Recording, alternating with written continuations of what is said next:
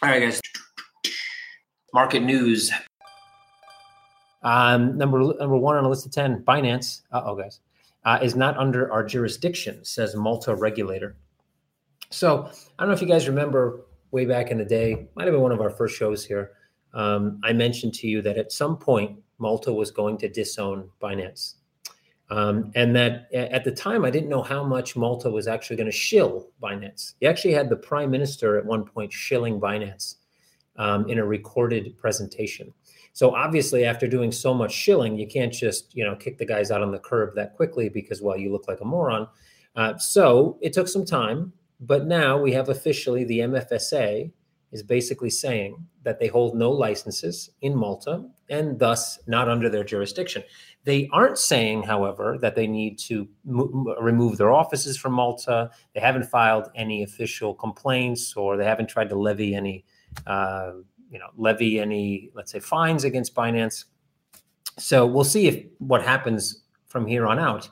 But now we have the official stance that Binance, in fact, is not and has never been actually headquartered or running their operations from Malta, or at least their what would be licensable operations. Doesn't really come as a surprise, but it kind of goes back into, like I said, that original narrative that at some point they were going to have to disown Binance, mainly because probably, and this, I don't know this to be true, but my speculation is, if you remember, think back November of last year, maybe October, Malta was threatened to be put on a gray list by FATF, FATF. I don't know. Usually those acronyms you can actually pronounce as a word. That one, not really. FATF, I guess, is basically threatened to put them on a gray list, mainly because of them lacking oversight into AML. And I can almost guarantee you part of that was probably because of Binance. So anyway, we'll see how this pans out. Number 2 on the list of 10, CME Bitcoin futures daily trading volume hits 2020 low. That's a bullish sign. I love when people call out, this is bullish, this is bearish, because no matter what you say, you're correct. You know why? Because you don't give time frames, right? This is a bullish signal, even if the thing drops by 30%, but then in 8 months it goes higher. You're like, well, I told you so. So daily trading volume of Bitcoin futures, okay. The volume hit 118 million, the lowest since December 31st. It's funny in crypto, like in normal markets, when you have a statement like that, hit the lowest since, it's usually going to be a year of 6 months, a year, 18 months, 3 years ago. In crypto, it's like yesterday, volumes have hit the lowest since February 26th. Like wow, like who really cares? Okay, so what's worth noting is volume will pull back sharply from the multi-month highs. So why is this author saying that low volume on futures means bullish? Let's see. A drop in volume accompanied by an elevated open interest is usually considered a sign of investors holding onto their positions. In such cases, the market usually extends the preceding move. Bitcoin's price rose over 50% from lows from 7 to 10,000 in the 6.5 weeks to February 18th. Okay, so obviously that little piece of information is coming from the, let's say, analyzing traditional market flows.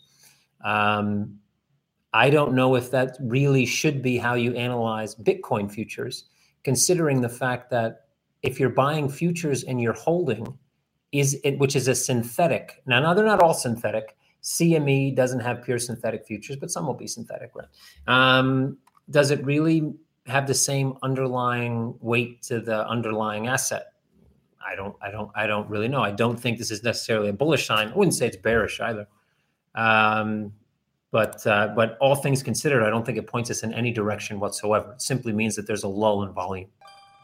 Number 3 on the list 10, lawsuit alleging Ripple's XRP as unregistered security moves forward. Just make it a point to mention here, this is a lawsuit. And I believe it's a lawsuit filed not by any state or government. I believe it's a private lawsuit. Am I wrong here? Let me see. United States Federal District Court has settled a lawsuit. Okay, court documents filed.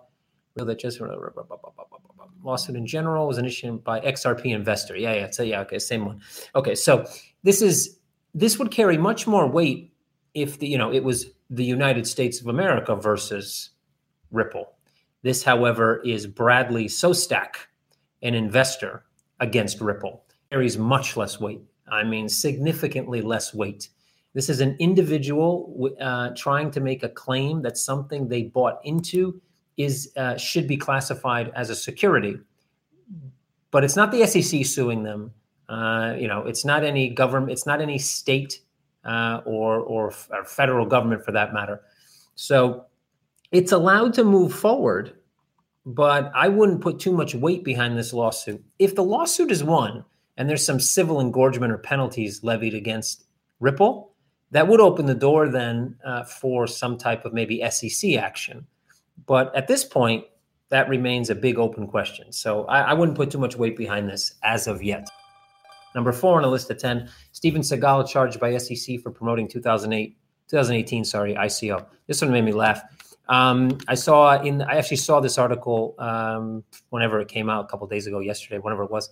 And it was something along the lines of that they offered to pay him close to, I think it was $1 million. It was like $250,000 in cash and then $750,000 worth of their token, of which he was paid $157,000, I believe. I mean, does Steven Seagal really cost that much? I mean, the guy hasn't been in a movie since I don't even know, man. It's been decades. And if he was in a movie, people would only watch it to laugh at him at this point. So I don't know why they paid that much. I think they could have got somebody a little higher up on the shelf for $1 million. Anyway, so just goes to show that, the ICO kind of reign of terror from the SEC, them going after not only issuers, but also people who are promoting these issuers because they were promoting them on Twitter and didn't necessarily say, oh, by the way, I was paid to make this promotion. That's the whole beef of this argument here from the SEC is that you can be paid by someone to promote their product, service, ICO, whatever, but you have to say you're being paid, and they didn't. But it just goes to show that they're still hunting, right? They're still hunting. We're still going to see more cases come. I don't think people say ICOs are dead. And I don't think that's actually true because if you can raise money for nothing, you're probably going to do it. So I think ICOs will probably see a reverbance in the future under a more regulated umbrella, more structured. But anyway, the point is they're definitely not dead because, well, they're still getting sued. And people that dealt with them are still getting charges brought against them. So in that light, I guess they'll probably be here forever. Number 5 on the list of 10, blockchain pioneer Caitlin Long to build crypto bank in Wyoming. Caitlin, sorry. All right. So Wyoming famously has passed a bunch of legislation that's very localized and regional. So I think I clicked on the wrong link here. Give me a second while I bring up the right one. Actually, no, I'm getting the wrong link. Anyway, forget the link. So Wyoming has famously passed a lot of legislation that's specific to Wyoming. And the term crypto bank just really pisses me off for a couple reasons, right? First of all, the whole reason that crypto became, let's say, infamous at first and now famous is to get away from the centralization of banks. Now, this is me as a CEO of a centralized exchange, but hear me out. And now, because people, what I've always, it pisses me off, but it wasn't unexpected.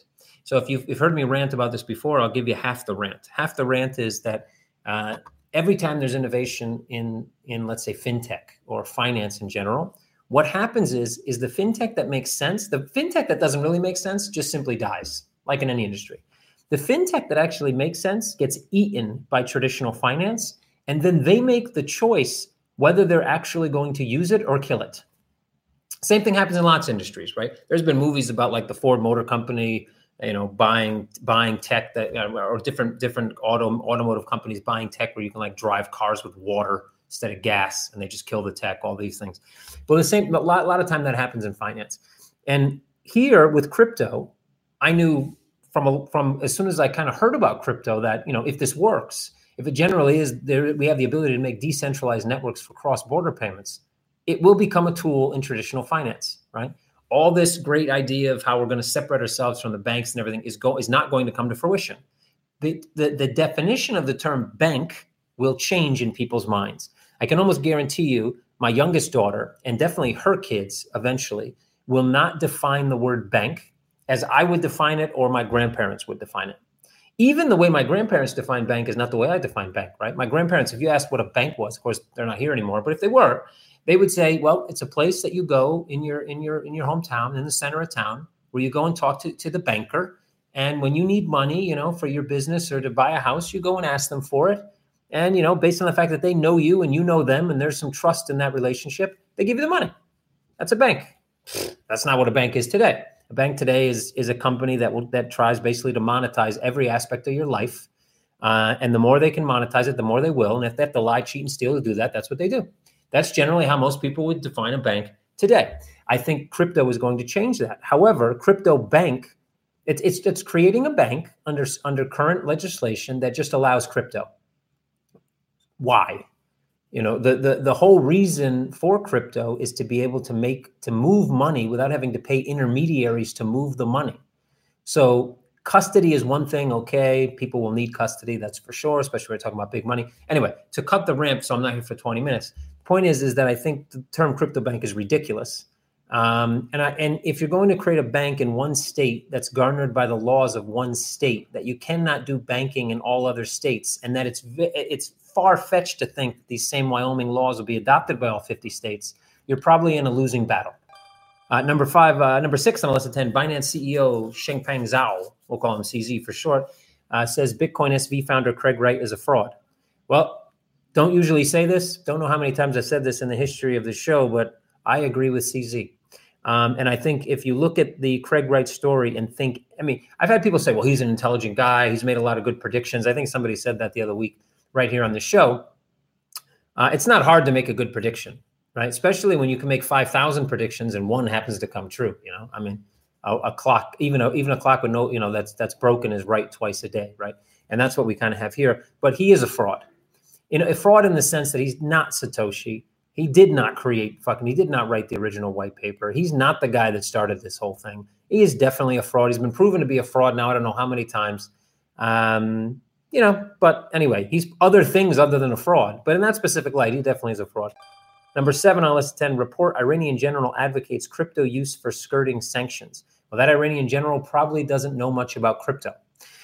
So while I guess you can make the case for Monero and other types of, let's say, privacy coins where you can mask, or the case for mixers and trying to do, you know, atomic swaps and trying to move from one asset to another or moving from one service to another, because once crypto hits any type of service, whether that be an exchange, whether it be a mixer, it's almost impossible to trace it after that service because the internal service has internal books, meaning that once it hits there, it can go anywhere it wants. And when it leaves, doesn't necessarily come from that same individual.